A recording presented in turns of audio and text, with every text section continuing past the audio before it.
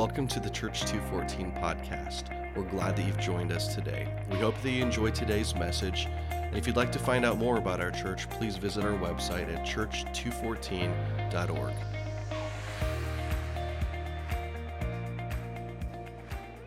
All right. Y'all are looking good today. Looking good. You excited? It's an awesome summer day. Yeah. Ada is. Chris is. A few of us are. Mom is. Hey, as my husband said, we're kicking off a new series today, which I'm really excited about because if you know me, you know I love change and I love things that are different. And I love when we switch it up. And I know that that's not, are we switching? You're switching it up on me right now? Okay. We good? We're good. Okay. So I love change. I love switching it up. This is a series that's going to be a little bit different than our typical series. So you might be here for the first time and you might wonder if we always do this, and we don't. But this series is called Community. And so what we're going to be doing is we're going to be giving a somewhat smaller or shorter, if you will, message. And then we're going to have an opportunity directly following that message to create community here at Church 214. And that's going to help build the unity that we have in order to be able to be ready for the season that God's got us going into. So this is going to be really fun, and I'm excited just to help build the community here at this church. Technically, my title is the Unity Pastor here, and so my role, quite literally, is to help you be unified in the body of Christ. Now, that sounds fancy and exciting, and it is a lot harder than it might seem. So we figured today we would have lunch and build the community of people here at Church 214. So I hope you came hungry. I hope you brought your side to share. If you forgot, you may still eat. If you are a guest, we are excited to host you and to serve you lunch. It's going to be a really good time. But as I always do this week, I just spent the time I literally go into my closet and I just ask Jesus in silence, what do you want to accomplish in this series? And I heard the Spirit say really clearly, he said, I want your attention. And church, I believe that God the Father is asking for your attention, and he's being very specific about what he means. He is desiring your heart be turned towards his. He is turning the hearts of children, you and me, to himself. He said, I want your attention. And I've actually heard this phrase a few times in the last few months as I've prayed, I want your attention. And I believe the Lord is being very specific about that. He's wanting to draw every part of our sense to himself as a father, because our hearts have to be fixed on him for the season he's taking us into. So individually and corporately, Father God is desiring our undivided attention. And so over the next weeks and today, we're going to be pointing out biblical concepts that are going to help draw our attention to God the Father and going to help unify the vision of what it is he wants us to have. You guys in? Okay. All right. So turn with me to Acts chapter 2.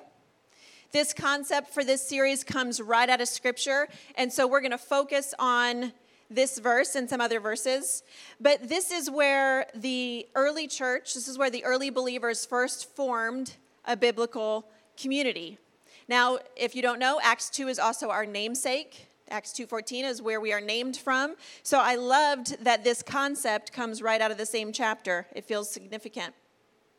So verse 1, it says, all the believers devoted themselves to the apostles' teaching and to fellowship and to sharing in meals, including the Lord's Supper, and to prayer.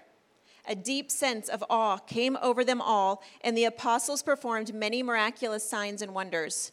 And all the believers met together in one place, and they shared everything that they had. They sold their property and possessions, and they shared the money with those in need. They worshiped together at the temple each day. They met in homes for the Lord's Supper, and they shared their meals with great joy and generosity, all the while praising God and enjoying the goodwill of all the people. And each day the Lord added to their fellowship those who were being saved.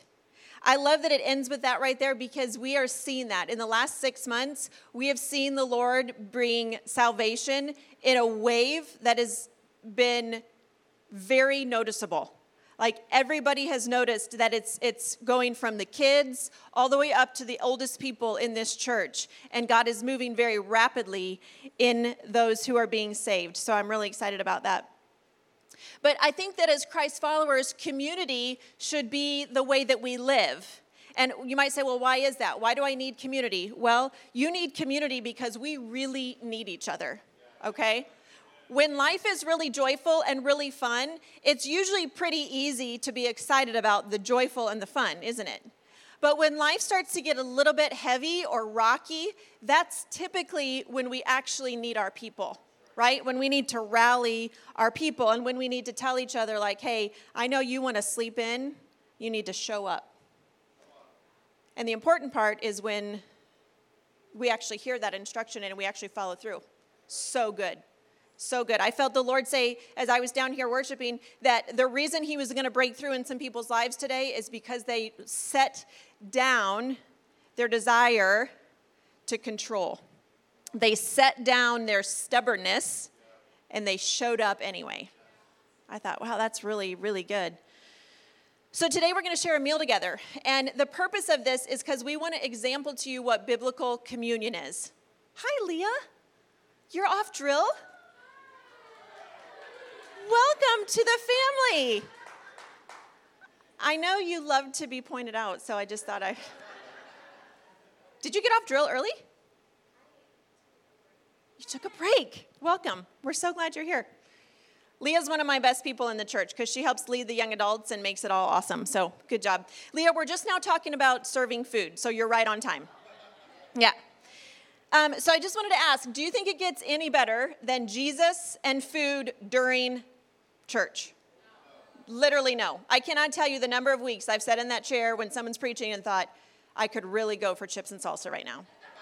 So we thought we'll merge the two, and I believe this is quite literally the foundation of building community is sharing meals together. This is one of my great passions in life because I love good food, I love to serve good food, but my favorite thing is when I get to share a table with people I love. So you're going to see a picture of my family around my outdoor dining table, and yeah, those are my awesome kids. That's my hubby. He will hurt you if you try anything, as you just heard. But in our home, we try to make it a priority to have dinner together almost every single night of the week, except when we go on date nights or if we're here serving you in the house. But we try to do dinner every single night of the week or the majority of them. And one thing that we always do is we ask each other, what is the best thing that happened to you today? And it gives each other the opportunity to just kind of share their hearts and what has gone on. And it really does this cool thing where it creates a lot of joy and laughter, probably because Wilder's usually talking about something that I probably shouldn't mention here at the pulpit. But he's our middle child, so he makes us laugh all the time. And his best things are usually pretty funny. So, but what this does is it unites our hearts, okay? So it nourishes us physically, but it unites our heart in the spirit realm.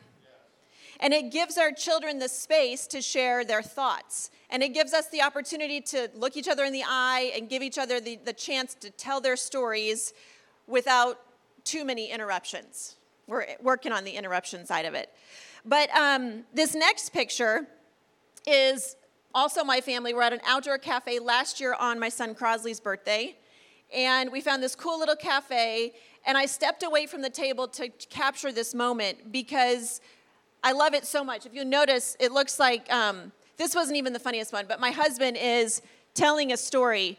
And as I was thinking about this, I actually believe the story he was telling was about a man shooting a firecracker out of his butt.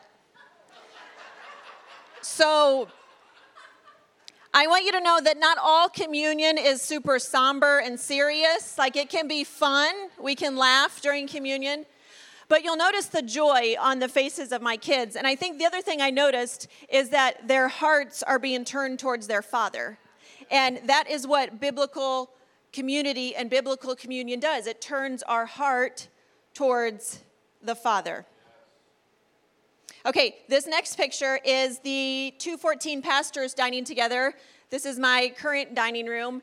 And again, you'll notice the laughter on the faces. Now, I don't know what story David is telling in this photo, but I'm sure it was interesting and not brief. David, you're on vacation. If you're on the podcast, we love you. We miss you. But the laughter and the joy. There's always laughter and always joy. And that is critical because I think so often we've made the concepts of Jesus so somber and serious. And we've forgotten that we serve a God that is filled with joy. And he loves to give us joyful experiences. But these moments of communion, they link our hearts to our Father. And biblical communion is what happens when we share meals together. Guys, if you've never opened your home and shared a meal with somebody, I'm challenging you, do it this quarter. I won't say this week because I know weeks get busy, but do it this quarter. Bring someone in that you may not otherwise have thought to bring in and just tell stories. Like, hey, what is your story? And then sit and listen. Like, what is God doing in your life right now? It is a fantastic act. It'll give you so much laughter and joy as you dine with people and you have face-to-face encounters to help create healthy community. Okay, so I think most people, if you hear the word communion, you probably picture a fairly traditional setting in a church or maybe at a mass, right? You picture a fairly somber ceremony. And I think that the act of communion has in some ways been reduced down to eating like just a morsel of bread and a swig of juice. Because, heaven forbid we'd serve actual wine. People might get upset. But, where's that passage that says Jesus turned the water into juice? Where's that one? Oh, no, was it wine? I think it was wine. But I think that so often we have made communion what looks more like a toddler snack time, where we just like grab a bite and we move on. And that communion is not toddler snack time. It's not where we like come and have a somewhat stale wafer and a swig of grape juice and we move on. That's not what Jesus intended communion to be. But we've reduced concepts of Jesus to something he did not intend. So biblical communion is not toddler snack time. Briley, you can write that down. I know you like to take notes. You already wrote it down? Okay, good. We'll come back to that another time. But see, I believe that Jesus actually modeled communion as a shared meal. Okay, now hear me. I am not belittling the importance of a traditional communion setting. Like if we serve you communion in a few weeks and it's just bread and juice, I'm not belittling that. Hear my heart. I think that is still important because it reminds us of the broken body of Jesus and the blood that he shed. That's the point of doing it in a setting like this, okay? But we need to know that there is no power in a simple act when we do it flippantly and we move on. That's toddler snack time. That happens in the toddler room, right? So we've got to make sure that our hearts are in a posture towards the Father when we are taking of this sacrifice he made for us. When we are acknowledging, Jesus, you literally paid the ultimate price for me. That is why I have the freedom to sit here and commune with you. That is why I can receive the gift that you gave me, is because of your sacrifice. So yes, I suggest that we take it seriously, but I also suggest that we have the joy of Jesus in communion. We good with that? Everybody happy? Are we all happy about it? Okay. You're happy about it, Chase? Okay, good. Okay, turn to Luke chapter 22. This is where we get the model for communion. Now, some of you have maybe heard it called the Last Supper. And I know my friend Ethan Ely, who's a farmer, he loves that because he feels like he calls dinner supper. And so he feels like it's very biblical that he calls it supper. In fact, when he first asked, on Saturday, I get to marry Ethan and Brianna out at their farm. And that's exciting. But when he first, Brianna texted him and asked him out to coffee, and he said, how about supper?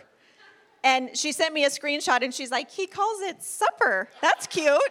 Like, yeah. Well, so, Ethan, it's biblical when you're listening on the podcast. He leads in another church, so when you're listening, you're biblical to call it supper. Okay, so Luke 22, verse 1. The festival of unleavened bread, which is also called Passover, was approaching. The leading priests and the teachers of religious law were plotting how to kill Jesus, but they were afraid of the people's reaction. Yeah, no kidding. Verse 3, then Satan entered into Judas Iscariot, who was one of the 12 disciples. And he went to the leading priest and the captains of the temple guard to discuss the best way to betray Jesus to them. And they were delighted. And they promised to give him money. So he agreed, and he began looking for an opportunity to betray Jesus so they could arrest him when the crowds were not around. Here's the Last Supper. Verse 7. Now the festival of unleavened bread arrived when the Passover lamb is sacrificed. Jesus sent Peter and John ahead, and he said, go and prepare a Passover meal so that we can eat it together. Where do you want us to prepare it? They asked him. He replied, as soon as you enter Jerusalem, a man carrying a pitcher of water will meet you. Follow him. Yeah, that's not creepy, right? Follow him. At the house he enters, say to the owner, the teacher has asked, where is the guest room where I can eat the Passover meal with my disciples? He will take you upstairs to a large room that is already set up. That is where you should prepare our meal. Now, I want us to pause here. Some of you have told me that you find reading this scripture a bit boring and dull. I want to challenge you as you read, look for things you've maybe never seen in the text, okay? I'm going to point out two people right now that you've probably never noticed in this text because the text is all about the Last Supper. But I want us to pause here because this is so thought-provoking. Let's imagine these two unnamed men in this story, okay? Jesus doesn't name the men. He says, just find a man and follow him and walk into the house that he goes to. Number one, the owner of the home. Who is this man? Did he just randomly wake up on, let's say, a Tuesday or Thursday morning and think to himself, I think I'm going to make a banquet in my upstairs bedroom. Yes, I think I'm going to turn my guest bedroom into a banquet hall today. That seems like a good idea. Fairly random. Or maybe he owned a restaurant. Maybe the upper part of his home was like a cafe, like an amazing cafe in Jerusalem that now would be super in vogue to go and take Instagram pictures at. You know, maybe he was an influencer. Maybe he had this really cool upper room cafe. But who instructed him to set it up for that day? Was it just a random idea, or was he tuned in to the voice of God giving him that instruction that day? Number two, consider the man who was carrying the jug of water. Again, unnamed, random man carrying water. It was not customary for men to be the ones carrying the water. That was the job of the women and the older children. So you would have to ask, why was a man carrying a jug of water midday through Jerusalem? Did he feel like an idiot? Was it not beneath him? Perhaps he was a servant. Perhaps he was a servant of the owner of the super trendy cafe in the upper room, in which case he had to carry the water, but he was still a man. Why wasn't there someone other than a man carrying the water? Maybe he was the son of the owner of the home. Maybe he decided to go on a workout, and it was super humid. We walked in here today, and the system had shut down, and so it was so humid. Maybe it was super trendy to carry your Stanley everywhere you go, and that's what he was doing. Hydrate! This is how I read the Bible. Maybe this is why I like it. I don't know. But see, the Bible doesn't specify why these men were asked to prepare this room. It just tells us that they did. And so somebody had to have prompted them to prepare the space. Now, I had to prompt people to help me prepare the space for lunch today. It didn't just show up, right? And so Jesus, too, had to prompt some people to prepare the space for the Last Supper that he knew was coming, right? So to us, it feels like really insignificant that a man would prepare a banquet space and a man would carry water, but it wasn't customary for the men to do these jobs. Are you with me? Okay. Do not ever underestimate the instructions the Holy Spirit gives you. If you are called to carry a jug of water down the street, you carry the jug of water. If you are called to prepare your guest room for what you know God has coming and everyone thinks you're crazy, prepare the guest room.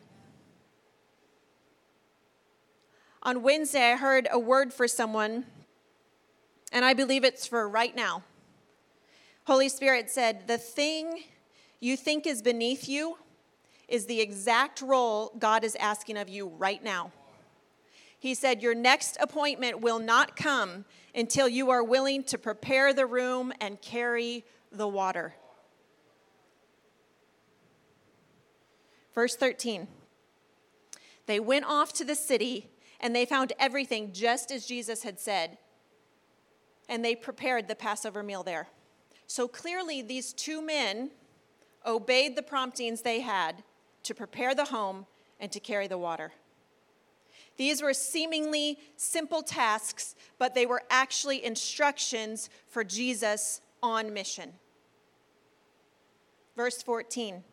When the time came, Jesus and the apostles sat down together at the table. Now pause here. Do you think those two men had any clue that they were literally preparing the space for the most historic meal of all time? I bet they had no clue when they woke up on that random morning and started to prepare that space. That literally thousands of years later, we would still be talking about that supper. Jesus said, I have been very eager to get this Passover meal with you before my suffering begins. For I tell you now that I won't eat this meal again until its meaning is fulfilled in the kingdom of God. Then he took a cup of wine and he gave thanks to God for it.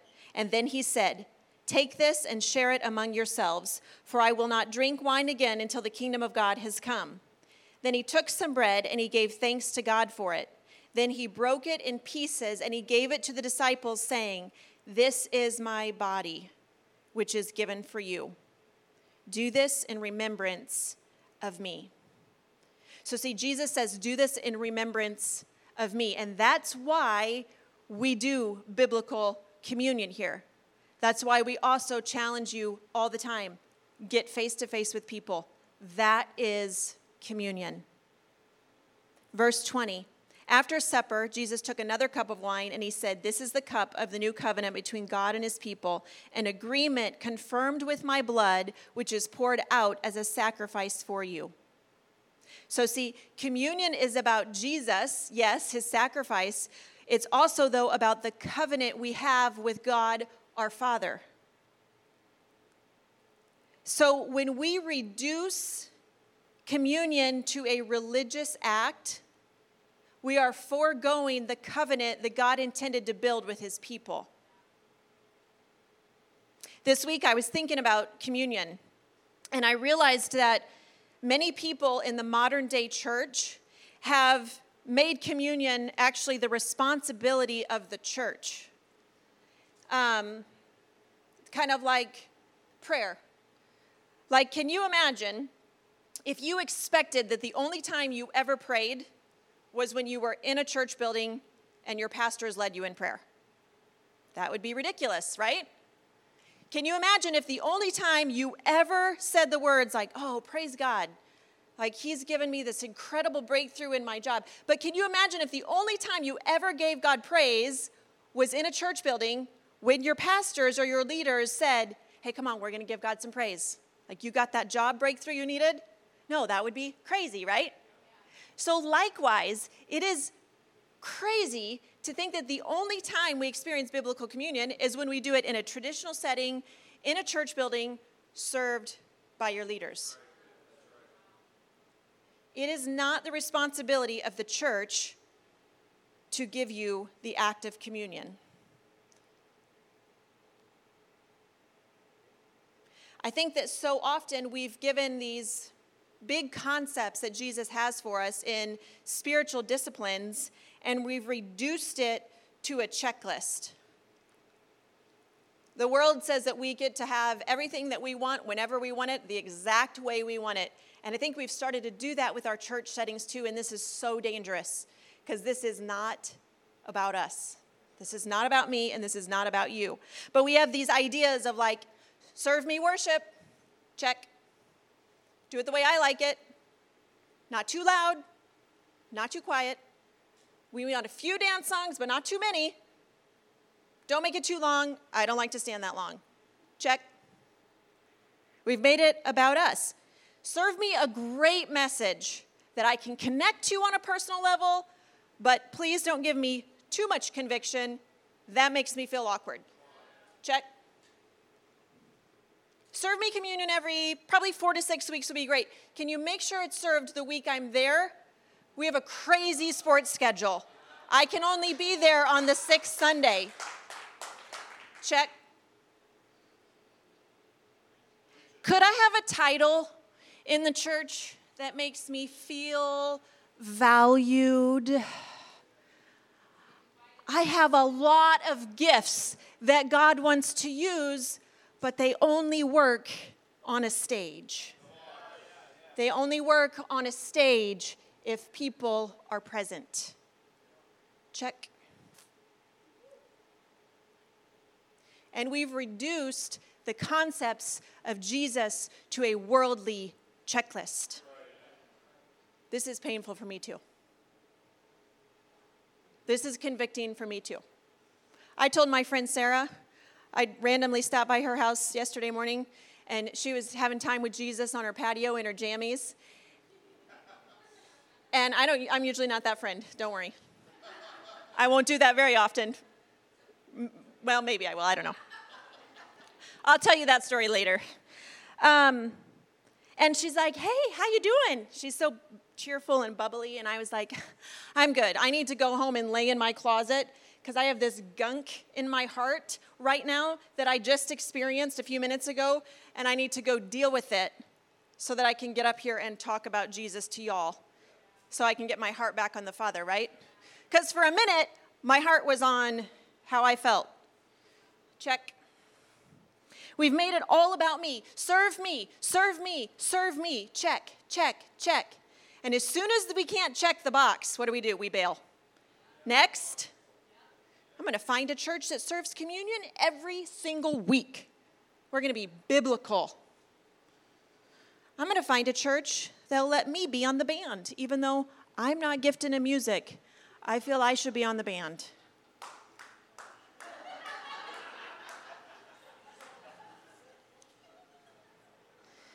It is not your church's responsibility to fulfill the things of God in your life. It's your responsibility, okay? I love you. I hope you can feel my love oozing out for you. Again, verse 20 said, after supper, he took another cup of wine, and he said, this cup is my new covenant between God and his people. Church, communion is the sign of relational health between God and you. That is communion. I love that Scripture is full of stories that tell about Jesus having meals with others. It doesn't say over and over that he had traditional communion, because I believe he saw communion as a meal with other people. So he's walking along the road one day and he says, Zacchaeus, get out of that tree. Let's go to your house. We're having dinner. We're having supper.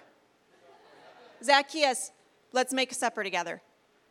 And I have a feeling that Jesus did not get to the house and sit down and just say, okay, what you going to make for me?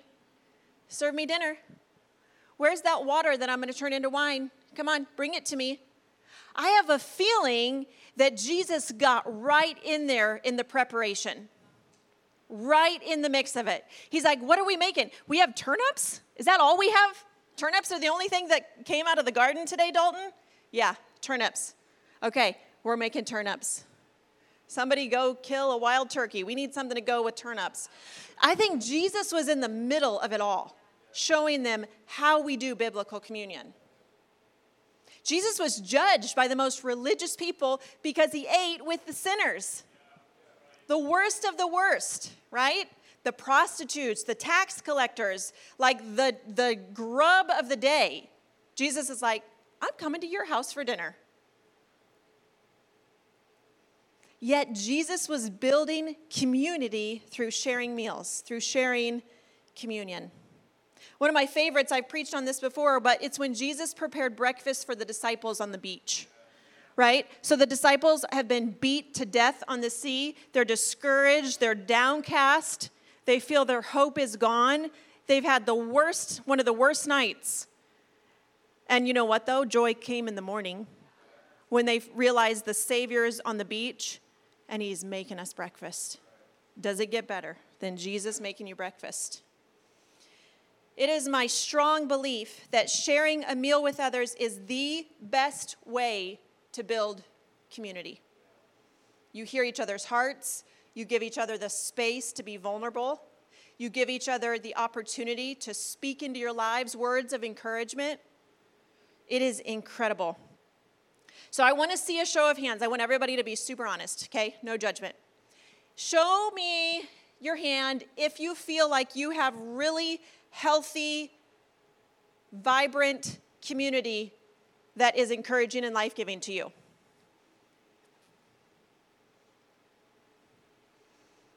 Alex, are you like up or down? I can't tell. Halfway? You're halfway? Okay. Okay, most of you, many of you. Now, let me know, show me your hand if you feel like maybe your community feels like it's lacking a little bit. It's okay, you can be honest, you can be vulnerable. There's a reason for this. There's going to be a payout. Okay, so if you feel like your community, like maybe you have people, but when you sit down and you try to dine with them or you try to do life with them, it doesn't feel like it points your heart to the heart of the Father. Or you leave and you feel kind of yucky. Okay, is that anybody? Raise your hand, don't be shy. A few. Okay, church, I want you to look around really quick. Leave your hands up. Don't be shy. Church, we have the opportunity to pull these people into better community, okay? So what I want you to do is here, when we're going to have dinner in just a minute, I want you to interact with these people, and I want you to set up a time to meet for a meal, okay? You don't have to have them in your home, though I would recommend it, but it is so life-giving to create community for people. Also, though, if you raised your hand and you feel lacking, invite someone into your home. Set up the dinner appointment. Don't wait for somebody to create community for you, because you might have the gift of initiating and building community in order to bring people together. This will help unify your hearts with others in what God wants to do. I think that Jesus' model for his disciples is so important. We see that he says to his disciples, he says, the leader is the one who serves, right? The leader is the one who serves. That's one of my favorite things about coming here on Sunday morning is when we get here, I look around and everywhere I see leader, leader, leader, leader, leader, leader. Not by title necessarily, but by service. Cleaning the toilets. My little nephew putting oils in the diffuser so that it smells nice when you go to the restroom. He's 2.5 years old. He's serving. He's emulating the heart of Jesus for the church of Jesus through serving. Luke 22, verse 24. Then they began to argue among themselves about who would be greatest among them. Okay, side note, this is the same story. So they're having this biblical communion. Jesus is talking to them about these really important things, and the disciples are arguing. Sound familiar? God can be doing the most amazing things, and we still find options to argue. Unbelievable. So they're arguing, and Jesus tells them, in this world, the kings and the great men lord it over their people, yet they are called friends of the people. But among you, it will be different. Those who are the greatest among you should take the lowest rank, and the leader should be like a servant. Who is more important, the one who sits at the table or the one who serves? The one who sits at the table, of course, but not here. For I am among you as one who serves. So I believe it's critical that if we want to create true biblical community, that we are the ones who serve. Okay, not that we serve ourselves to death, not that we become unhealthy and unbalanced in doing it, but when our heart posture is to serve And Jesus, you want me to carry the water? I'll carry the water. Jesus, you need me to prepare the room? I'll prepare the room. Jesus, you need me to learn how to preach? I've never preached, Jesus. Learn how to preach. I'm calling you to the next appointment. And until you prepare the room and until you prepare the water, you're not going to be prepared to preach. So do what seems menial. And if you feel grumpy about the menial, you're probably not ready for the next appointment. Jesus said, those who serve are the leaders. So a key component to true community is getting to know one another. Do you agree with that? Like, you have the most fun at a dinner when you really, truly know the people, right? When you can go from moments of complete seriousness to gut laughter, right? That's comfort. So along with Kip and my children, my sisters are my best friends. They are like, I think that they're like the best people on the planet outside of my husband and my kids, because they're just really incredible. But the cool thing about them is that they know the best parts of me, and they know the worst parts about me, and they stay. So it's so cool because I can literally melt down in front of them, or I can shine in front of them, and they still celebrate it, right? That's true biblical community. That is healthy men and women of God coming around side you. So those are the people that I have at my table most frequently. Like they have like frequent flyer passes. They can just cash them in whenever they want. And that's who we've chosen to do really close-knit community with. Now, I know not everybody has that. And so my prayer over you is that if you feel lacking in that, is that God would begin to show you, to illuminate who your community is. Because we've seen in the last months here where people have been literally praying, God, we need some godly biblical community. And he plucked them up and he plopped them here at Church 214. And I think now they've got more community than they know what to do with. And at times we might even be like a little too in their face because we're like, we're your community. Here we are. Here we are. Family has arrived. But if you need community, I would just say pray about it. Ask God, God, give me true, genuine community that I can encounter the heart of the Father through these faces. And I believe he will do it. This last picture is a picture of Holly's family. This is the cutest person on the entire planet right here. You can't see him, but even his profile's cute. Augie. The reason I want you to see this is because you can do community in a really chill, really last-minute way. That's one of my favorite ways is when we're texting and we're like, hey, let's do dinner tonight. And we make it happen in just an hour's notice or whatever. It does not have to be prepared, thought out 4 or 6 weeks in advance. I was walking through TJ Maxx the other day, and I heard these two ladies, probably in their 60s. They see each other, and they're like, oh, my goodness, Linda, it is so good to see you. I haven't seen you in so long. Girl, let's get lunch. And I'm walking, and I stopped, and I just said, schedule the lunch right now. And they looked at me. They were like, what? I said, schedule the lunch right now. Because if you don't, you are not going to do it. And they looked at me, and they were like, girl, you are so right. Schedule the lunch.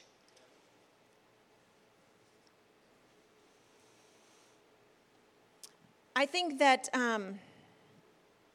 when we give the opportunity to ourselves to practice a concept, to hear a concept and then practice it, we are way more likely to actually implement it, which is why I love this series, because we're going to teach you about a concept, and then we're going to give you the opportunity to implement it. So here in a few minutes, when we sit face-to-face and we have lunch, I want you to ask each other stories, and I want you to listen, okay? We all know what the weather is. We don't need to talk about that, okay? We all know where each other works. We don't need to talk about that. Talk about the goodness of God in your life. Say, hey, Brett, what's God doing in your life right now? And then let Brett talk. Everything Brett says, you don't need to be like, oh, yeah, this one time my Aunt Susie, she brought this macaroni and cheese. It was amazing. And Brett's like, that's not what I was talking about. Like, listen to one another. Give them the space to tell their stories, okay? Sorry, Brett, you're on the spot now. You better have really good stories to tell. So we're going to be asking in this series, how do we unify our community further? And this is so cool because I feel that we are already so unified. The work Jesus has done here in the last couple of years has been incredible. Our hearts are truly linked, but we get to practice it. Okay? So Ephesians 4 speaks of the unity of the body. Paul is writing this, and he's literally in chains. He says, "Therefore I, a prisoner for serving the Lord, I beg you to lead a life worthy of your calling, for you have been called by God." Some of you need to remember that. You have been called by God. Always be humble and be gentle. Be patient with each other, making allowances for each other's faults because of your love. Make every effort to keep yourselves united in the Spirit, binding yourselves together with peace. For there is one body and there is one Spirit, just as you've been called to one glorious hope for the future. Now these are the gifts Christ gave to the church, to the apostles, the prophets, the evangelists, and the pastors and the teachers. Their responsibility is to equip God's people to do his work. That is the responsibility of your church leaders, is to equip you to do God's work and to build up the church, the body of Christ. This will continue until we all come to such unity in our faith and our knowledge of God's Son. Some of us need to pick up our Bible and actually read about who God is. Read the Bible. Just this morning, I wrapped up a 2.5-year-long study on the chronological study of God's Word, and it was so powerful and impactful. This Bible is literally noted front to cover of things I've never noticed before, simply because I said, God, I'm going to do this strategic chronological study, and I want you to show me things I've never seen. Do it. Pick up God's Word and read about who he is. Don't just say that you know Jesus. Read about who he is. Ingest it. Verse 14. Then you will no longer be immature like children. You won't be tossed and blown about by every wind of new teaching. You will not be influenced when people try to trick you and lie so clever that they sound like the truth. Instead, we will speak the truth in love, growing in every way more and more like Christ, who is the head of his body, the church. He makes the whole body fit together perfectly, and each part does its own special work. It helps the other parts to grow so that the whole body is healthy and growing and full of love. I love that Jesus outlines the way we experience community and unity in the body of Christ. These quick things as we close, I want you to notice. So the responsibility of the church leadership is to equip God's people to do his work, to do God's work. It's not about us. It's about what God the Father wants of us. It says this will continue until we have such unity in our faith and in our knowledge of God's Son that we will be mature in the Lord. May we ask ourselves every day, God, I feel like throwing a fit right now, but recall to me that I am mature in the Lord, that I may measure up to the full and complete standard of Christ Jesus. Unity means that we will no longer be immature like children. We won't be tossed all around with every new wind of teaching. We won't be influenced when people try to trick us with clever new teaching.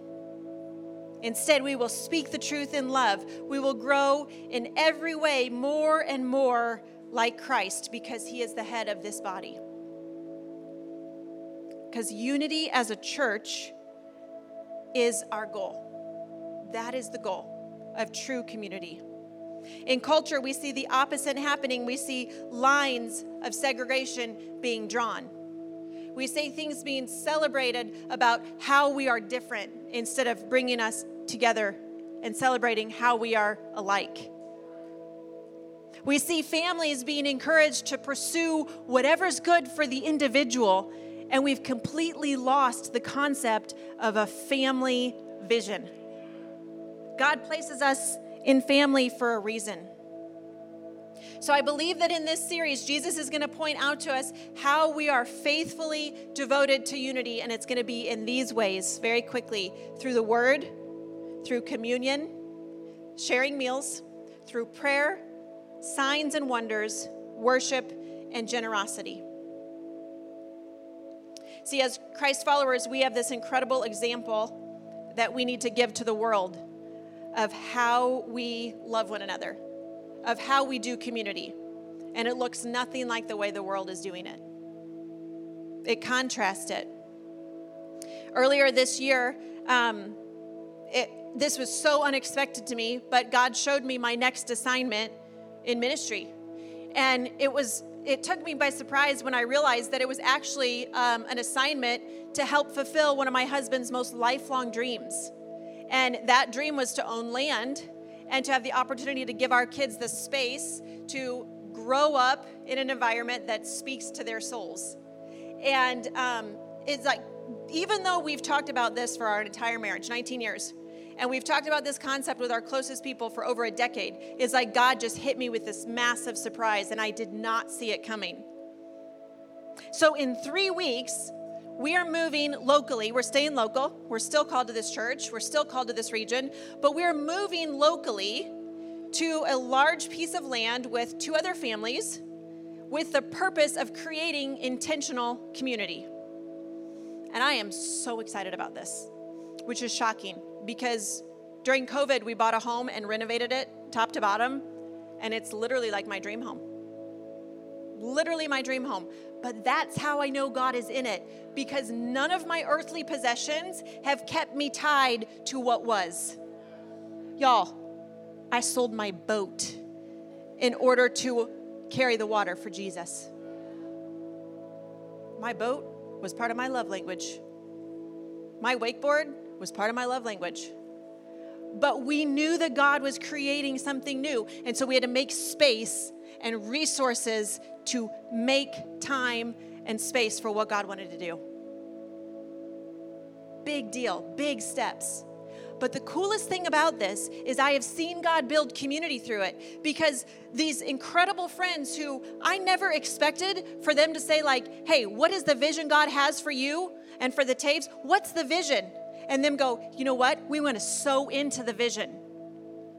I could have not been more shocked if I'd woken up with my head stapled to this floor when they said, we're in.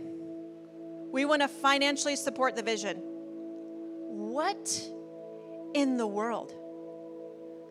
But I believe it's because we don't do community the way the world does.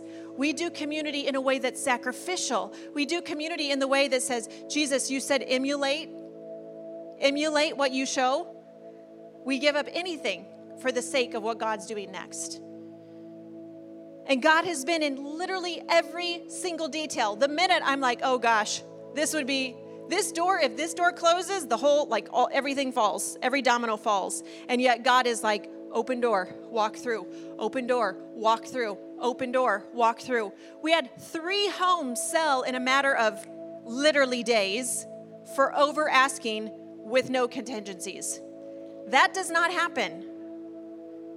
Incredible, incredible God things that could only be chalked up to God being in the details. But I believe it's because he's asking us, hey guys, prepare the room. Prepare the space. Carry the water. Carry the water. You're not going to wakeboard on the water. You're going to carry the water, Heidi. Okay? So we cannot underestimate what God is doing right here, right now. And every little detail he speaks to you, be willing, yes, Lord, I will do whatever it takes.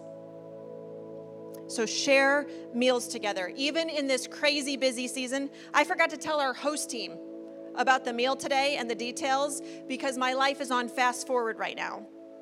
But we've not neglected to still do face-to-face dinners with our people because it keeps our hearts linked.